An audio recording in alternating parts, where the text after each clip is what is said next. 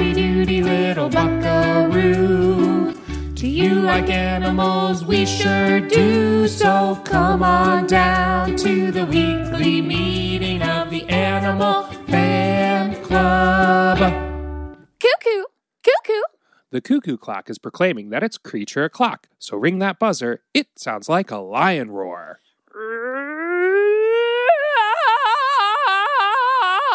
And open the door to join us for the 26th meeting of the Animal Fan Club. I'm squishy little salamander Meredith. And I'm ready to emerge from my home like a sleepy cicada Mike. And we meet every week at our clubhouse we like to call the Dalmatian Station. Ruh, ruh, ruh, ruh. To talk about our favorite animals. What we lack in expertise, we make up for in unbridled enthusiasm and childlike wonder. Wow!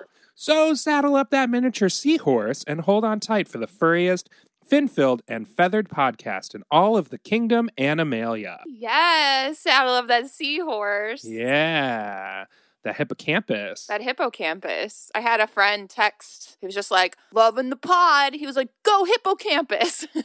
That's It was fun. like out of the blue. I was like, that's amazing. Yeah, Jesse texted me that he was actually listening to it. I think he understood what we were doing a little better now that he had heard an episode. It was kind of fun taking him on the ride and just being like, so we're doing this now. And he's like, okay. I know. He was such a good sport. And he made such a splash. He sure did.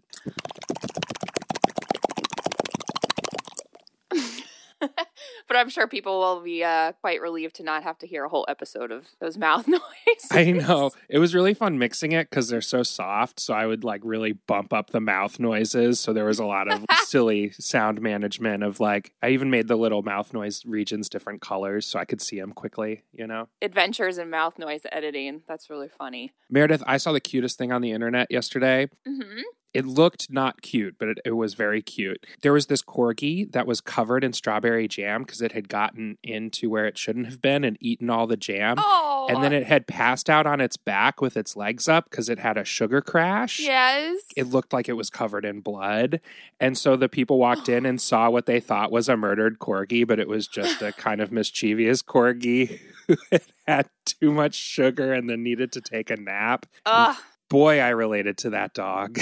I know. Oh, how cute. It was adorable. Oh, that reminds me. It was like one of those things that probably circulated on Facebook because this was like pre-Instagram days. You know those characteristically pink pastry boxes that like donuts come lined up in? Sure. It looked like it was probably some sort of like Eastern Hemisphere tropical tree-dwelling creature had gotten into this pastry box and his stomach, he was like laying there like all splayed out. His stomach was like so distended and it was probably a very similar like crash to that corgi. He had just eaten all the donuts. That's really funny. Yeah, that's like old school memeage.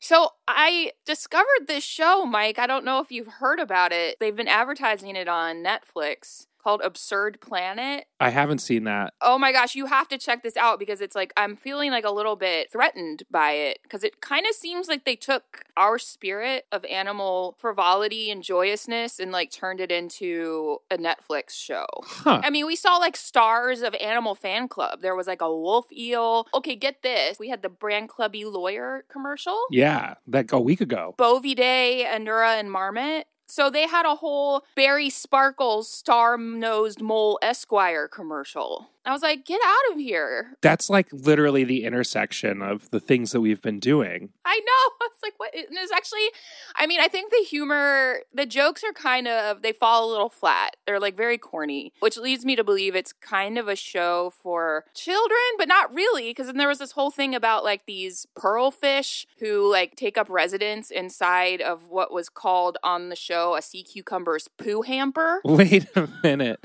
Sea cucumbers have poo hampers? Well, they have poo-poo holes like we all do, but these fish, these like, I guess they're parasitic fish called pearlfish, are like the perfect thin diameter to slither in and take up residence inside of like sea cucumber butts. But the joke, she was like, this pearlfish is taking up residence in this poo hamper. And I was like, a poo hamper? Come on. I think that we would have come up with a better term than poo hamper. I agree. I have faith in that. And they had a whole thing about the marabou stork that I found to be very funny. What's a marabou stork? Oh, well, I don't want to go into it because it's actually been on my list. Oh. Because in birding communities, it's like one of the rarest birds to be able to photograph or sight. I shouldn't say photograph, but they're just hard to track down. But they're crazy, crazy looking birds. They've got like these weird scrotum necks. But anyway, I would just advise you to check it out and just kind of gauge how you feel about it in light of the work we've been doing. Sure. Can you say the name again? It's called Absurd Planet. Okay, Absurd Planet on Netflix. Yeah, I'll do some research and I'll get back to you. Yeah, I respect it. It gave me some good laughs. I appreciate that they too have captured upon just how silly animal edutainment can be. Sure. But I think we did it first. I'm just saying. Yeah, we would never say something like poo hamper. I know. Don't get it twisted. We're funnier than that. Exactly. Meredith, you sent me the Instagram story from the Cincinnati Zoo where they had a few suggested quarantine houses. Yeah. Do you remember which house you want to be in? It's probably on the story, so I can't really look at it anymore. But I know it had a few of our favorite animals. There was like the okapi was in there. Fiona might have been in there. Yeah, house number 5 with Fiona the hippo, Jomo the gorilla, the Galapagos tortoise. Yes. Isla, the Tamandua. Yeah, Isla was the clincher for me. and then Riley the okapi with the eyelashes. Yeah. I would be in house number 3 with Moose, who's a cheetah companion dog. Yeah, he's a chocolate lab, Moose. Well, even better. I know, so cute. Sabu, who's an elephant. Uh-huh. Fen, the giraffe. Barry, the lace monitor. And Lightning, the sloth. That's great. Yeah. That's also a very strong house. Yeah, very mammal heavy. Similar format, mostly mammals, one little lizard moment. What is a lace monitor or a lace lizard? Lace monitor. Oh my goodness. I wonder why. I need to look into that one. I hope it has to do with their style and their fashion decisions. Or maybe they're all like granny in spirit and they just love a doily. Yeah, one time when I was in Connecticut, I went to this place called Tinkling Teacups because I thought maybe I could get some coffee, but it was just a bunch of grandmas having their tea parties every day. And I walked in and walked immediately out. See you guys later. That is so cute. Meredith, another animal thing that I saw that I sent you was Jean Fal Swan and Jabert.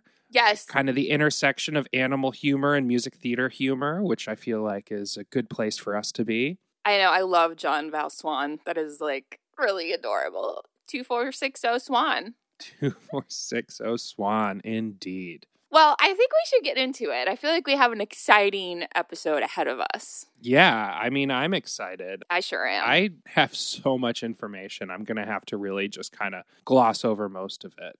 That's okay. We're not here for completeness. We're here for fun. Truth. Well, let's kick it off with the old taxonomy cheer. Let's do it. Ready? Okay. Taxona you. Taxona we. Taxona who? Taxona, me. Kingdom. Animalia. Multicellular eukaryotes. Phylum. Mollusca. Yes, it speaks of the Trinity. Class. Bivalvia. Hingy, headless, shelly friends. Order. Cardiida, an order of saltwater clams. Family. Cardiida, it's a true cockle. Genus. Tridacna, Indo-Pacific regions. Species. Gigas, the giant clam, the largest extant bivalve mollusk, aka the killer clam. The killer clam?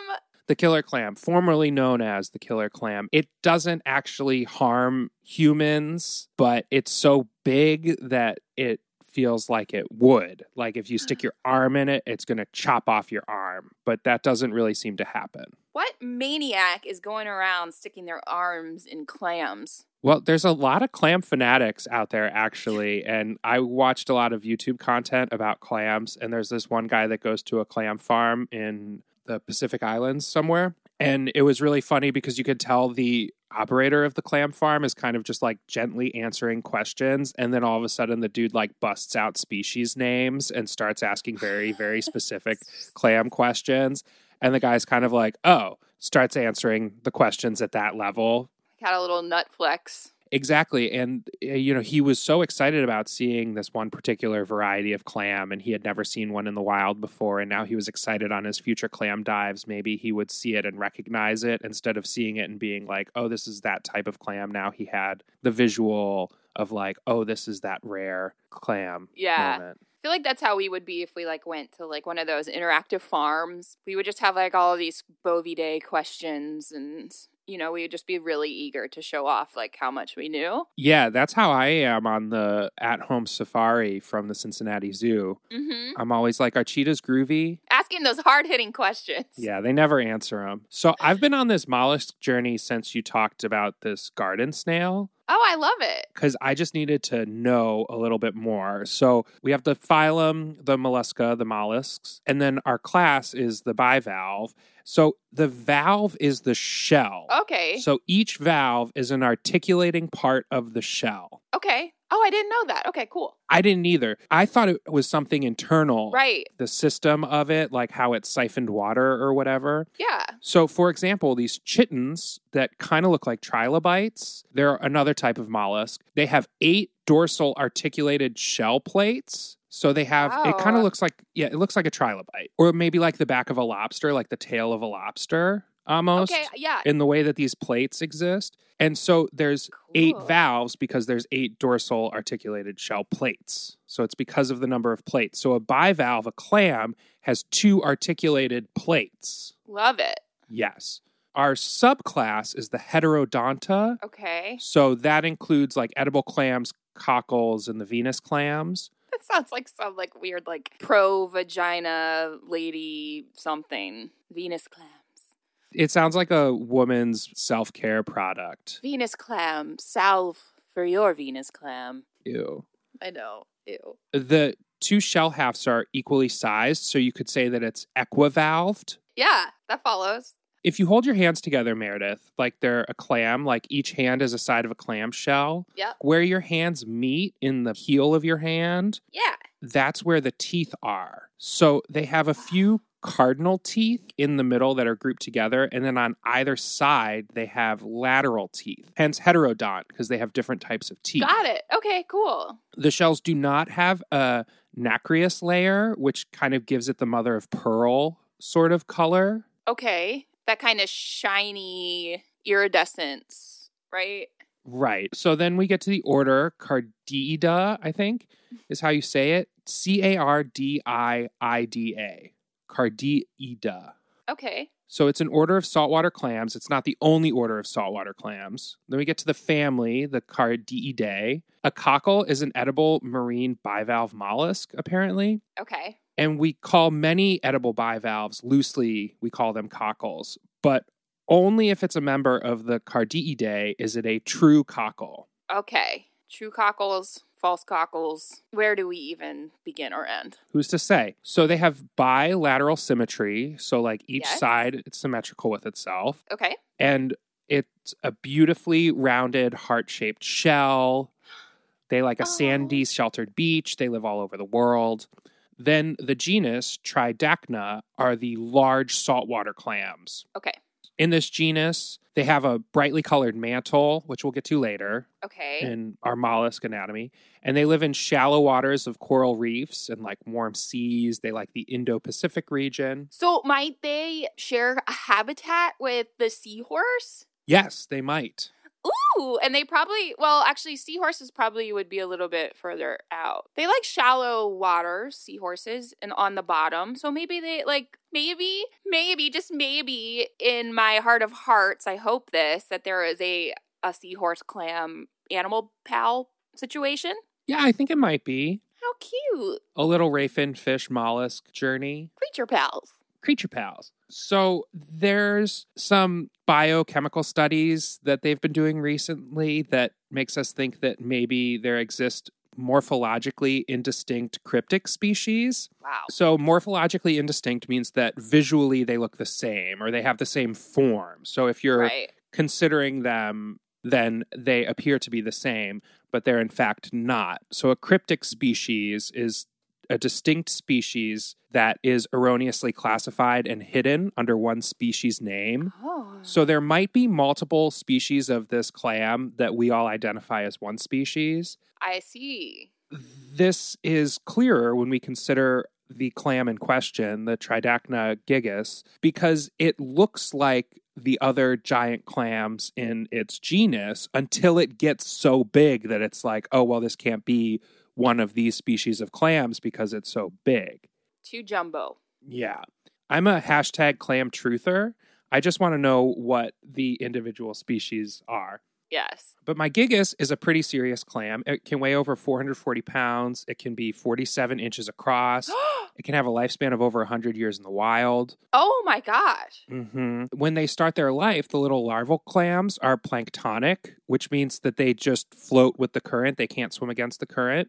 But they become sessile in adulthood, which means it does not have its own means of locomotion. Okay. So it's stationary, sessile. And the biggest one on record was 4 feet and 6 inches across, and it was 510 pounds of just shell, so likely 550 pounds of live weight. Oh my goodness. These are really, really big clams. I had no idea such a thing existed, but I shouldn't be surprised, but I am surprised. Well, you've probably seen the shells in museums and stuff. If you really think about it, like when there's an That may enormous be. clam shell, it's probably a gigas. And you know what this just made me think of? Do you remember when you and Zach had those National Geographic screensavers? Uh-huh. And I had a student on one of his listening quizzes. We obviously were giving them too much time on these quizzes because he drew a whole underwater seascape with a big ass clam and a bubble coming out of it saying, "You'll never get my pearls." That's right. Yeah, and then we used to apply that quote to like every animal that came up in your Nat Geo screensaver. Including the mama hippo and the baby hippo. Yeah, you'll never get my pearls. You'll never get my pearls. So let's talk about mollusk anatomy. Please. So the mantle, aka the pallium, that's the Latin term, Mm-hmm. is a significant part of mollusk anatomy. It's a dorsal body wall, so it's on the back generally, and Okay. it covers the visceral mass. Although the back is like, I mean, can you even talk about front and back when you're talking mollusks? Okay, so when you're talking this, we're not really talking about the shell structure, right? No. This is like the goop inside. This is the goop inside. Isn't that a Kate Bush album? Venus clam. So the mantle is generally, it's the dorsal body wall which covers the visceral mass. Okay. It usually protrudes in the form of flaps beyond the visceral mass. So like on a squid, it would be the kind of flat surface with the little things coming out of the side. Like the cephalopods will use their mantle for locomotion. Your gastropod friends and my clam friends will use it to grow the shell. So the mantle is kind of the part of the body, the organ that the shell grows off of. Okay, cool. In many species of mollusks, the epidermis of the mantle, so the edge of the mantle, will secrete calcium carbonate and conchiolin, which is what creates the shell. Yeah, so it's the same for snails. It was a calcium carbonate shell. Exactly. Cool. The same surface that's creating it. Yeah. Oh, I love it. Isn't that cool? Creature connections. Yeah, well, they're both mollusks. I love this. So then there's the mantle cavity, which is a central feature of molluscan biology, and it's formed by the mantle skirt, which is a double fold of mantle enclosing a water space. It's like a dust ruffle. That's where you'll find the gills, the anus, the osphidium, which is like the nose, the nephridiopores, which are like the kidneys, and the gonopores, which are like the genitals. That checks out. Yeah. Gonopores. And I like nephridiopores. Nephridiopores for like the kidney, like a nephritologist. That's a kidney doctor? Mm-hmm. Oh, I didn't know that. Cool. I always think that it has something to do with like canopic jars and Nefertiti, but Yeah. I might be really wrong, and I have not researched that. The mantle cavity can function in a bunch of different ways, like as a respiratory chamber, part of the feeding structure, brood chambers, or like a locomotory organ in cephalopods, and it's very muscular.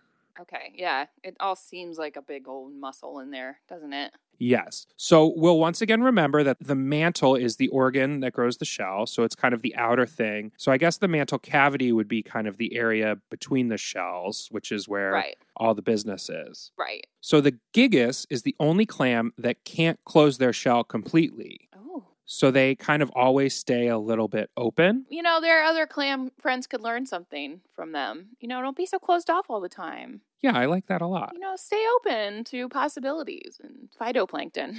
Yeah, open hearts, open shells. They exist with a bunch of symbiotic organisms. Mm-hmm. They contain zooxanthellae, which are symbiotic organisms, and they pack tight on the edge of the mantles, and they help them grow massive calcium carbonate shells the same way that these zooxanthellae also do the same for coral reefs, which is, okay. God, I don't even know what a coral reef is.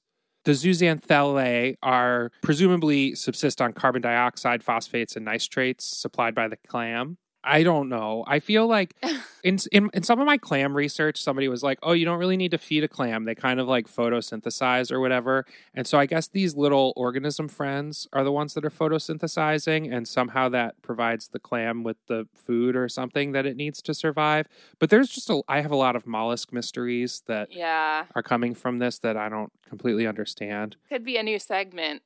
Mollusk mysteries. It's like what happened with Echinoderms Exposed. Yeah. Well, that's why this became so much about just what the fuck's up with mollusks. Again, we're in uncharted territory as far as like, you know, we specialize in chordata, I think we could safely say. And then when we venture outside of that into creatures that, you know, are quite different from us in every way possible, it's just hard to wrap our heads around it. Yeah, it sure is. And, you know, I watched a couple videos of clam preparation, food preparation, that's a weird journey. Yeah. You know, when they take the meat out of these larger clams, it's kind of just this viscera, you know what I mean? And it's like, how do you say, they're like, oh yeah, this part's bad.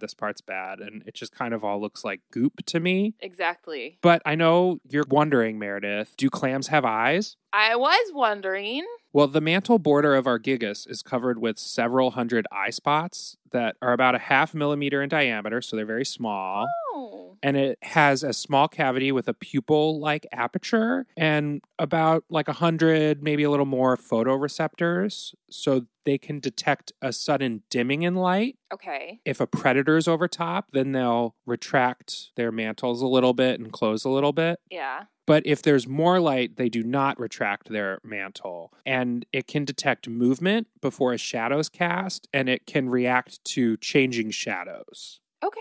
Wow. I kind of just assumed because I couldn't, there were no clear visual indicators that they had eyes. I just assumed that they were one of those creatures that just did without. But this is really interesting. Yeah, it's very interesting. I already said something about the zooxanthellae. It's where the clams get most of their nutrition. Okay, Meredith. Mike. We finally made it to your favorite part, hot clam on clam action. I was hoping we'd get there eventually. They have sex. They're hermaphrodites, like your snail friends. I was wondering. So they produce both eggs and sperms. Mm-hmm. It's not possible for them to self-fertilize, but they can produce with any other member of the species. So that's good news because it's not like they can run all over their habitat because they're sessile. Right. Just like all of us right now. I know. Wait, so how do they find one another? How do they get to each other to get it on? Well, there's a transmitter substance called spawning-induced substance. Cis. Or cis, which helps synchronize the release of sperm and eggs to ensure fertilization. Okay. Cis is released through a siphonal outlet, and then the other clams detect cis immediately. Incoming water passes chemoreceptors, so I guess chemical receptors, situated close to the incurrent siphon, which transmits the info that cis is present directly to the cerebral ganglia, which is our clam friend's simple form of a brain. Yeah. It's like, hey, sis! Yeah. When cis is nearby, the giant clam will swell its mantle in the central region and contract its adductor muscles. Uh-huh. Very Martha Graham. Very Martha Graham. Yeah, I'm actually contracting right now in my core. Me too. Each clam will fill its water chambers and close the incurrent siphon. And then the shell contracts vigorously with the adductor's help. So the excurrent chamber's contents flows through the excurrent siphon. And then a few contractions containing only water, eggs, and sperm appear in the excurrent chamber and then pass through the excurrent siphon into the water. My God. It's almost like they go through like a Lamaze thing. It's like, hey, sis. Exactly. It's like, what's up, sis? I guess like incurrent and excurrent. So incurrent would be water coming in, and then excurrent would be water leaving, I guess, through the incurrent siphon and the excurrent siphon. Okay. So it's pretty much like once they detect cyst, they load up their outbox with a bunch of eggs and sperm, and then they schedule a UPS pickup, but not really. They use broadcast spawning because they can't get close enough to smush. So they just kind of release it far and wide. They release their sperm and eggs far and wide. And other clams, because there's cysts in the water, are doing it too. So they all kind of like do it at once. And then the eggs and the sperm meet up. And then they make a bunch of little babies that, as you remember, are planktonic and are just kind of floating around all willy-nilly. So essentially the sperm and the egg meet in open water. Yeah, and then the clams just kind of float around for a while until they're like heavy enough to, I guess, stay put. What? That's insane. It's just insane that works. Yeah, well, they can release more than 500 million eggs at a time. Well, I guess in that quantity, that makes sense. It does seem to be connected with the moon cycle, I guess. Of course, these are Venus clams. From the full moon to the new moon seems to be when the spawning happens. Got it. Contractions every 2 to 3 minutes. Intense spawning ranging from 30 minutes to 2.5 hours. Intense spawning. If the clam doesn't respond to the spawning of neighboring clams, it may be reproductively inactive. So I guess there's asexual clams, or inactive clams maybe is a better way of saying it. They don't reproduce asexually, right? But they're more in kind of the asexual, aromantic lifestyle. Hey, it takes all types. Just a little bit about egg development. So once the egg's fertilized, it'll float for about 12 hours until it hatches in its larval stage. It starts making its calcium carbonate shell immediately. It'll soon develop a foot, which can help it move on the ground, but these are tiny. They're like 0.0063 inches. Yeah. Micrometers, like 160 micrometers. Got it. After about a week, the clam will settle on the ground, although it'll move around for the first few weeks. So I guess it doesn't travel super far and wide. I guess it's kind of a limited broadcast, like an AM sort of thing. Yeah, naturally. The clam is considered a juvenile when it's about 8 inches in length, and then it's difficult to observe the growth rate of it in the wild, but laboratory reared giant clams have been observed to grow about 12 centimeters or 4.7 inches a year. So it takes a little while to get to enormous size. I would explain their very older ages too. Yeah, they can be some old clams. I know that was a lot of information, Meredith. I really went in on it, but I think that major takeaways from this is that we now know a little bit more about mollusk anatomy, and that there's the mantle, which means robe, literally. Right. On our shelled friends, the mantle is the part of the mollusk that grows the shell. That's true on your gastropods, for sure, and that's true on my cockles as well. Warms my cockles. Also, we've learned that both of our mollusks that we've investigated so far are hermaphrodites. Yeah. Or hermaphroditic, maybe. And that they don't reproduce with themselves, but they maximize the reproduction when they meet another mollusk of the same. So both make eggs and sperm and then fertilize with each other. Right. Nothing about a sperm digestion organ in my clam friends. Too bad. It is too bad. But there's another sort of like cis spawning inducing serum, like some sort of love dart analogy. Yeah. For the snails, they were firing love darts at one another to be like, it's time for you to close your sperm digestion organ and get ready. It's time to get down to business. But my clams are just like, whoa, sis, something's in the water. And then they just get active, you know? Yeah. They just start expanding and contracting. Full Martha Graham. Martha Graham clam. Ooh. Do you have any clam-related questions, concerns, traumas? Oh, my goodness. I wouldn't even know where to begin. There are clams, though, that do have like a foot. Like they are able to move around. Because I feel like I've seen footage of that. Yes, there certainly are. But the giant clams don't seem to be that. At least the gigas. Yeah. But I would assume the entire genus is probably not very capable of movement just because they're so fucking heavy. Yeah, totally. All that calcium carbonate. Really weigh a man down. Well, a hermaphroditic Right. Excuse me. person down. A clam. That was great. Every time we get into one of these alternate phylums, I'm just mind blown. I don't even know what to do. It's like a whole new lease on life. Yeah, I just have to say that it does turn everything upside down for me, and it just kind of reinforces this response to so many people that are like, oh, you know, these sort of GLBTQ plus, etc. lifestyles aren't natural. And I'm just like, listen, sis, if you want to talk about natural, let's talk about these hermaphroditic clams that use broadcast spawning. You know what I mean? If anything, it just shows us the great plethora of possibilities throughout all of the animal kingdom. So the world is our giant clam. I like that a lot. Yeah. I also have to say, Meredith, that I felt very connected to this animal. And before we planned the Seahorse special, I was actively researching this clam. Oh, really? I was just thinking about what creature do I want to call upon the energy of, if you will. Yep. And the clam being sessile. Yep. And having its own little cozy home, but still just being beautiful and peaceful and just kind of contracting and releasing and contracting and releasing with its little symbiotic friends, the zooxanthellae. Sounds like a weird, like, Brooklyn kid's name. Zooxanthellae. Yeah, it is a little xanthippe. It's exactly what I was thinking was Xanthippe. Yeah, from Kimmy Schmidt. Well, I guess, I don't know, let's take a break. What do you say? Yeah, keep your mantles a little bit open, everybody. Yeah. Come on over here, Timmy, and let me get a good look at you. You know Granny doesn't see so well anymore. Granny, what's wrong with your mouth? Where have all your teeth gone? Oh, my sweet Timmy, you'll learn soon enough that once you become an old mouse, your darn teeth, well, they just fall out.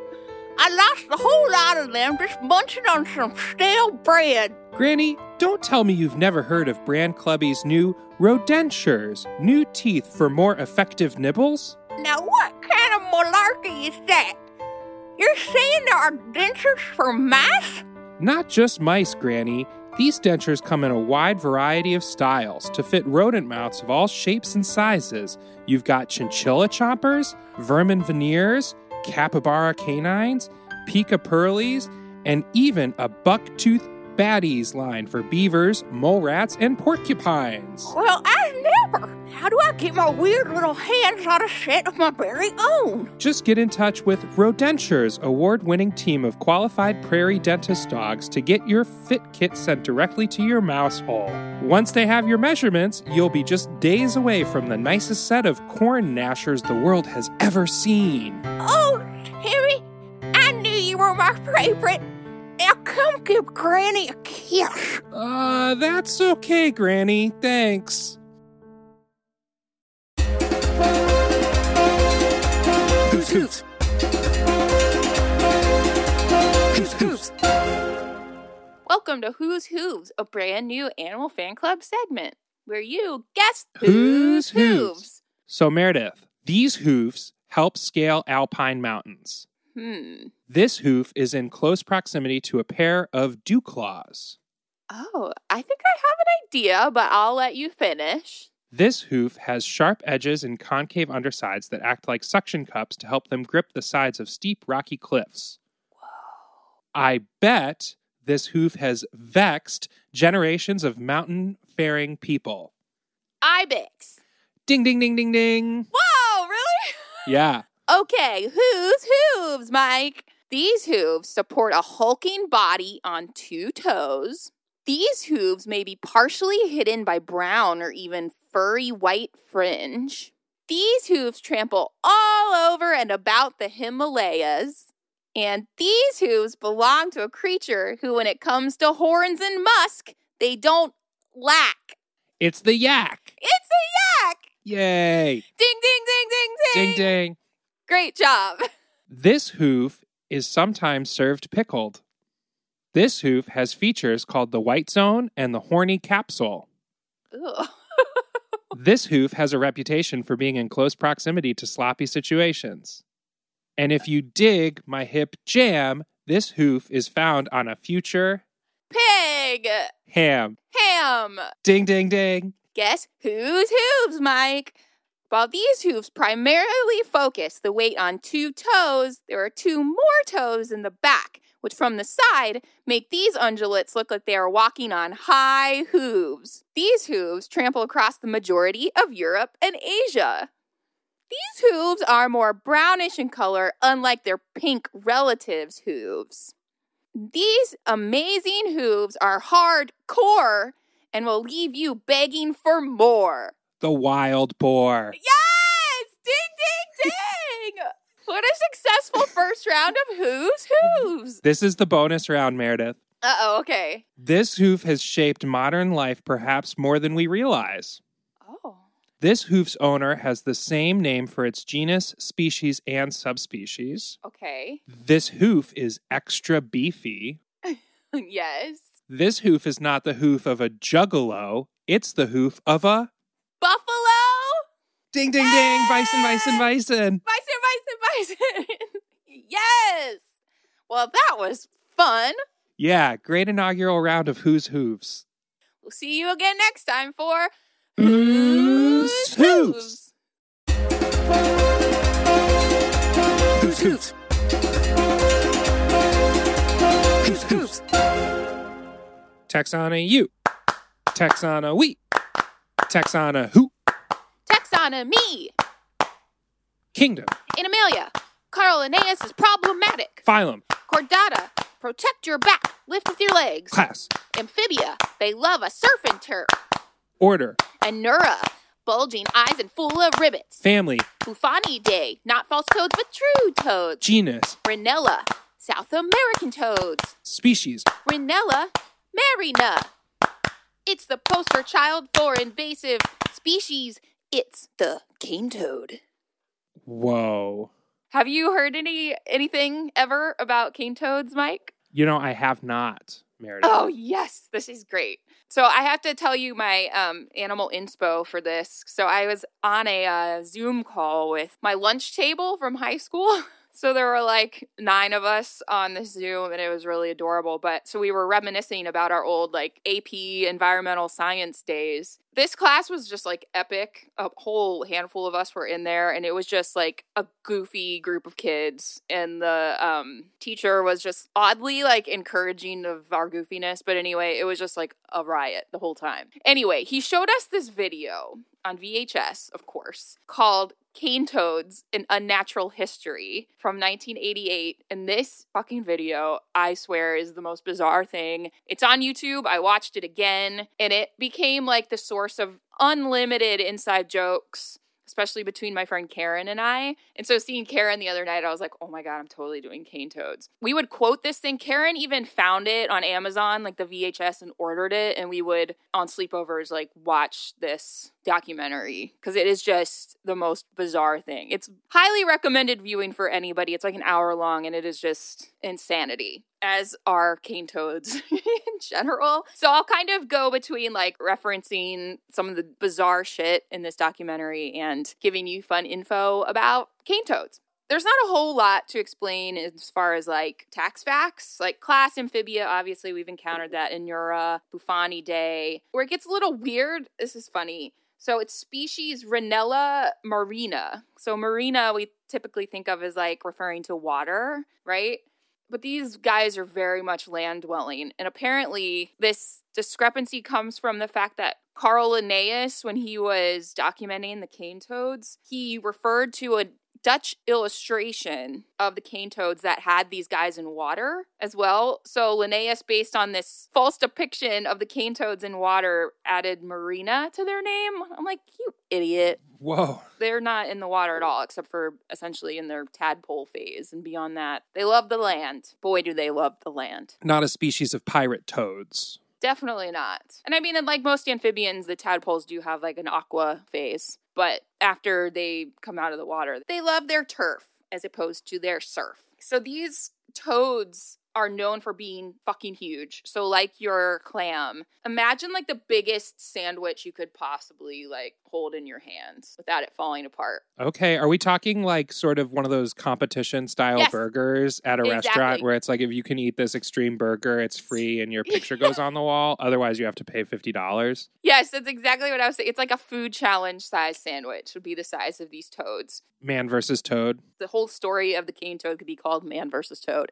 Yeah, so they're huge. Like they, it's hard to like get your hands around them. And I think the heaviest one was 5 pounds. And they can get up to like 9 inches, which actually doesn't seem that big. But then when you see pictures of people holding them, you're like, damn, that's a huge toad.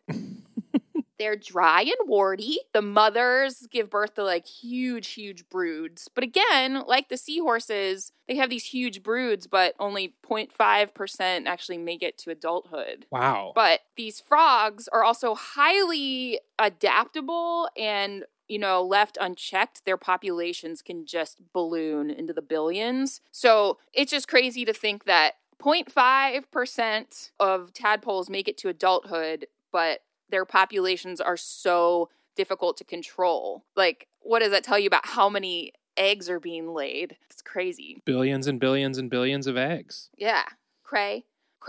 I mean, there's really not a whole lot in terms of like what's going on bodily that, makes them anything different than, toads around the world. So it's probably more interesting to talk about them as the invasive species, because this is kind of what often comes up when you mention cane toads. Essentially, the story goes, so these frogs are from like the Central American, South American region. They live in forests, but somewhere along the line, some scientists came up with the idea that these toads, because they're such voracious eaters and they pretty much eat anything like smaller than them, anything they can get their mouth around, essentially, including like mice and, as was noted in the documentary, ping pong balls. They thought that these toads, would be a good way to keep pest populations under control, particularly in sugarcane crops. There are these beetles called the cane beetle, and they're like, oh my God, these toads are going to love these beetles. We can just call them anurans if that makes you feel better. Yeah, we can just go back up to order and keep it at Anura. So these frogs were essentially introduced to like Hawaii, Puerto Rico, a lot of other Caribbean islands. They're even actually called in some of their names like Dominican frogs. Most notably, they were introduced into, what would that be? Like the northeastern region of Australia. These guys came in and they went nuts, essentially decimating the biodiversity of this area because, for a couple of reasons, they are, one, highly, highly poisonous. And along with that, they are not aposematic. Like there's no signaling on them to indicate to any creature to stay away. So domesticated dogs, for instance, they're a big danger to doggos. Because dogs see a toad, they see a hoppy hop hop, and they're like, I'm going to go eat that. I'm going to go eat that. And then they bite down, and then they get a full mouth of this bufotoxin. Uh-huh. So essentially like toad poison. It can be deadly, and it can even be deadly to humans as well. So I'll get back to the poison in a moment, but another thing that's crazy about these creatures is that they're just highly adaptable. I mentioned that they eat anything. And another thing is that they're homophilic, meaning that they're like drawn to humans and they actually coexist very well with humans. They love dog food. They love cat food. They'll literally eat anything that they can get their hands on, or their weird frog hands on. Yeah. Toad hands on. Anura hands. hands. I'm having a really hard time with this. No, it's tricky. It is tricky. They eat anything, and they're also highly poisonous. So there's really not a lot keeping them in check. And the great irony of all of this is they brought them in to keep these pests under control in the sugarcane fields. Seems like somebody should have checked in on this before introducing these creatures. But actually, the cane beetles actually dwell higher up on the sugarcane, whereas the frogs, they don't climb cane. So there was like really no synchronicity with the lifestyles of these two creatures. So the entire reason why the toads were brought there in the first place, they can't actually fulfill that task? Yes, it's insanity. And they've just completely like overrun this northeastern region of Australia. And they've become, like I said, in the tax cheer, this kind of like poster child for invasive species. So just get into some of this goofy shit in this documentary. One of the scientists, he's like, "Oh, I'm not even going to try to attempt an Australian accent. I just can't do it." He's like, gotta put on my glasses before he essentially goes up to the paranoid gland on this toad. So that's the gland that when, I guess, activated or irritated or touched secretes this poison, but he like squeezed it and the poison like popped out like you were popping a huge zit. Ew. It was so gross. I know. It was like... So there's that. So the musical choices in this documentary were so funny. It's worth it just alone. So like, for instance, when they were showing the tadpole phase of these toads, they had this chorus of children in the back singing like, "All creatures bright and beautiful."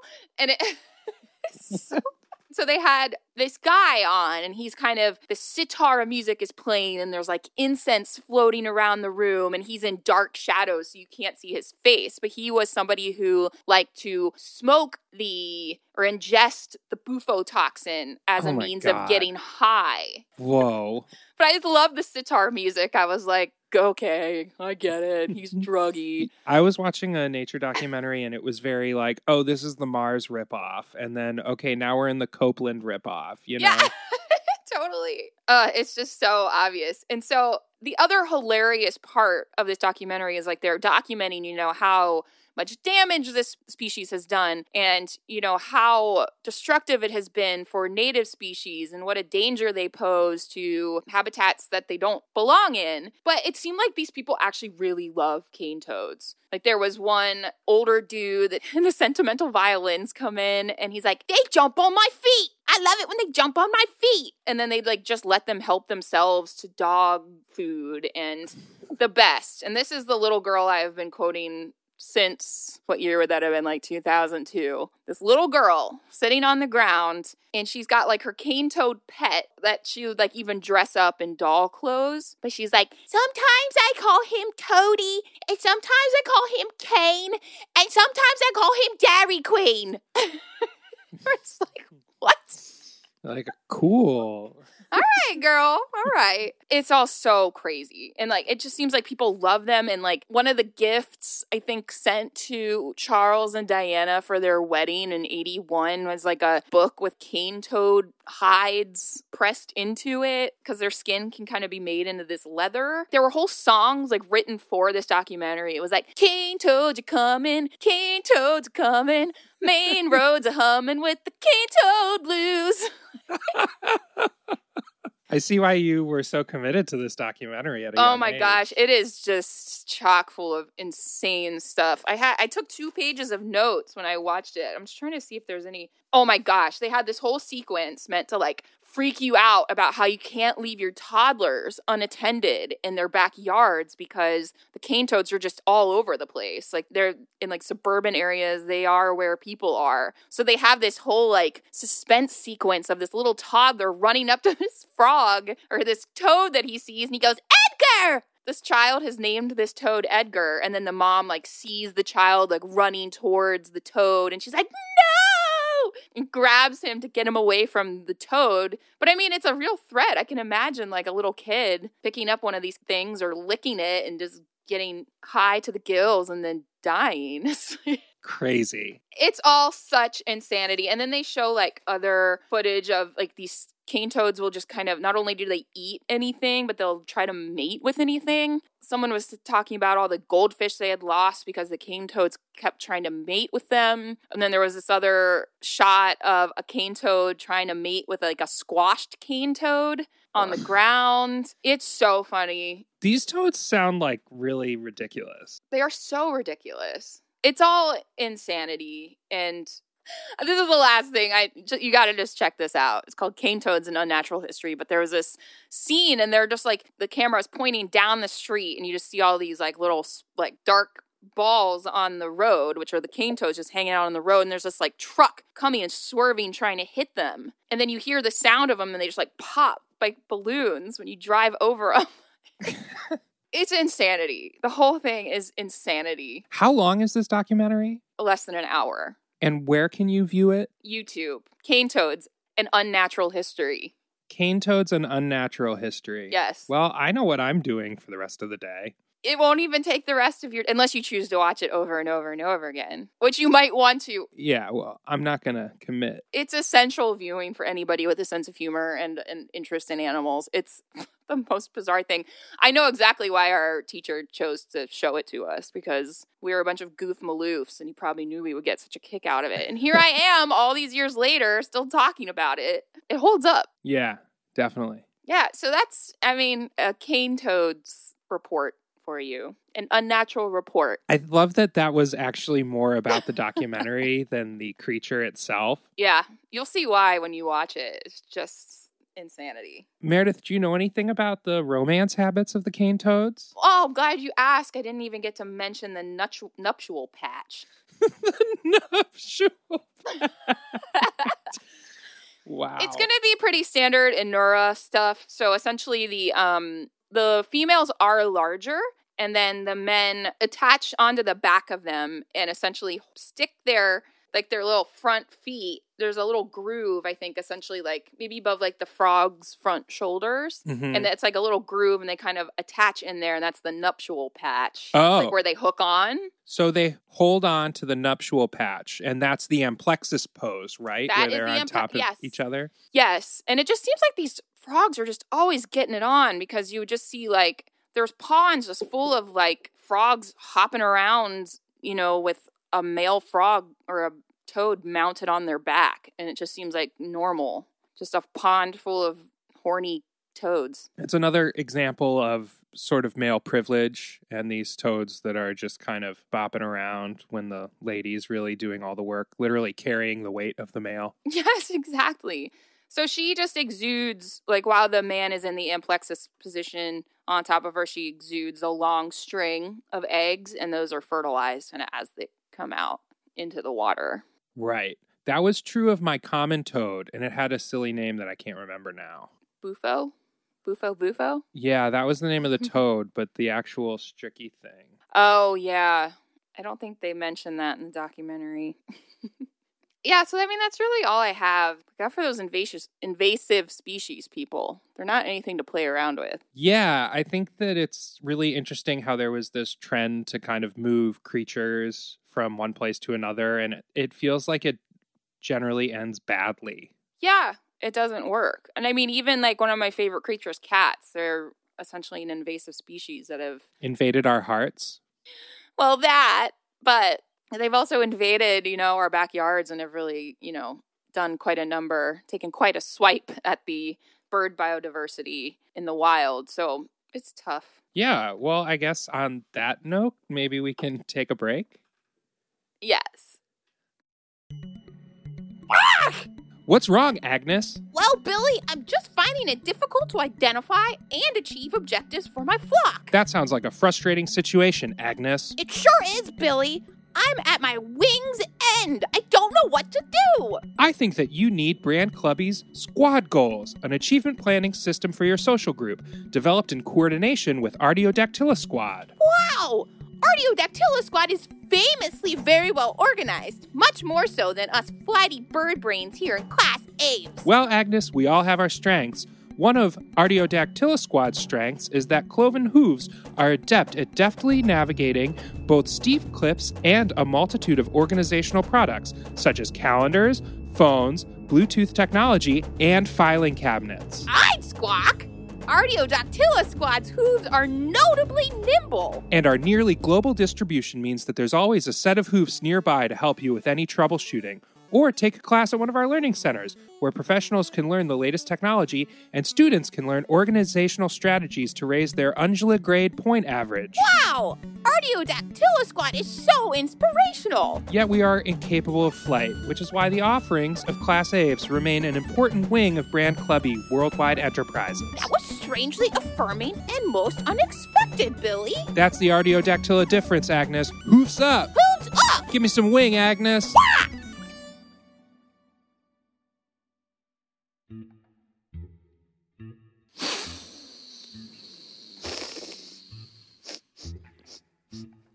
What is that, like hay? Yeah, it's sort of like hay and sort of like an alfalfa moment. Oh, could it be that we're in the feed bag? It feels like the feed bag. It sure does. Sure smells like the feed bag. Yeah, I'm definitely feeling that scratchy burlap. Mm-hmm. Conan in Peoria asks, "It's pretty flat here, and sometimes I feel like I'm missing out on cool mountain creatures. Am I in fact missing out?" Well, no. I mean, it takes all landscapes, Conan. Yeah. And I don't know, Conan, you're not quite in the Great Plains just yet, but you're definitely in the flatlands. And I think that there's some fun flatland creatures there. They've just adapted differently than mountain creatures. Or, Conan, you can consider the history of your land, which was probably roamed by the great bison once upon a time. You know, you could probably put your hands on the ground and really pull up some spiritual bison energy. That's not a mountain creature, but it's still a very exciting creature. Yeah, I agree with that completely. Yeah. So I say, Conan, maybe don't be so landscapist. Yeah, Conan, it feels like you're maybe projecting some other dissatisfaction with your home life onto the creatures in your home area. And I guess I feel like the grass is always greener, the mountains are always filled with more goats and stuff, I guess. But I think that it's important to find happiness wherever you may be. Yeah, exactly. Fish posish. Ding, ding, ding. Ding, ding, ding. All right. Graylick from Berlin asks, "What animal do you think is the most metal?" Whew.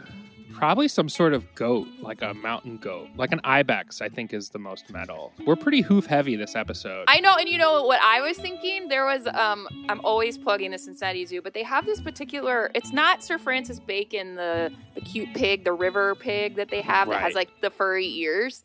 They had another pig who had this like long black mane almost and these like wacky horns. And they just had this story, I think, of him, and he was just like, kind of like headbanging and like leaping around out in like this grass area. And he looked like the most metal because he had this long black like stringy hair and horns, and he just looked like so fucking gnarly. Yeah. I was like, this is the most metal pig I've ever seen. Yeah. Oink, oink. I think that definitely an important part of being a metal pig is having a good, like, conditioner. Right. I mean, all those metal guys, all those hairband guys, they really just needed a good leave-in. If only. A lot of crispy manes back in that day. Yeah, for sure. Condition those manes. Good mane and tail shampoo. Man, get on it. Yeah, that's what I use. Resources are out there. Oh, really? Oh, totally. I love that. Yeah, it is a very hoof-heavy episode. But that's okay. Yeah. So I'm going with the ibex, and you're... I'm going with that pig.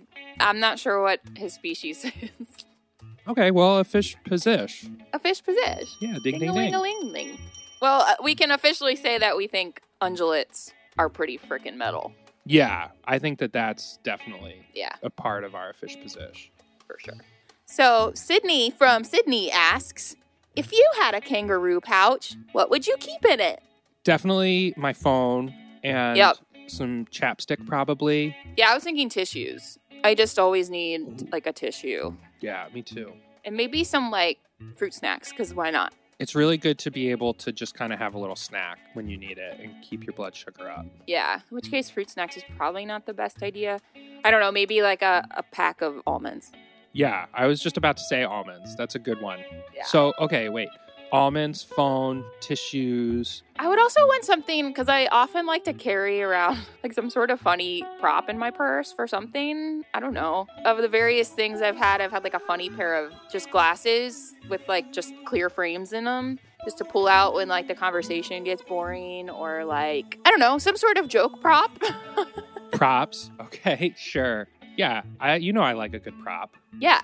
Okay, so what are we saying? Tissues, almonds, cell phone, props. Comedy props. I don't know. I guess I feel like this question's limiting. I can't commit to just a few items. I feel like it would change based on where I was going. Maybe a bottle of water. Yeah. An umbrella. Oh, that's good for a rainy day. It sure is. But now we're getting to the point where it's like our pouch is going to be so heavy, we're not going to be able to hop around. So we have to be discerning with our pouch products. Maybe we should limit it to 3 pouch products. Okay. So essential pouch products. Comedy prop, definitely number 1. Yes. Snacks. Probably a snack and a tissue. Comedy props, snacks, and tissues. Yep. Ding, ding, ding. Ding, ding, ding. Pouch products. Keep the questions coming. animalfanclubpod@gmail.com. We love to hear from you. And we hope you're having a wonderful day. And, Check out that Cane Toad documentary if you need something to do. What's the name of it again, Meredith? Cane Toads, An Unnatural History. Cane Toads, An Unnatural History. Everyone, that's your assignment for next week. Bye. Bye. Animal Fan Club is created and produced by us, Meredith Juergens and Mike Luno. We also create all our original music and sonic experiences. Send us your listener feedback questions to animalfanclubpod@gmail.com. Follow us on Instagram @animalfanclubpod, @Meredith Juergens, and @Mike_Luno. And don't forget to rate and review our podcast on your favorite app. That really helps us out. Thanks for listening to our show. We hope it makes your heart and spirit glow. We'll be here next week for another meeting of the Animal Fan Club.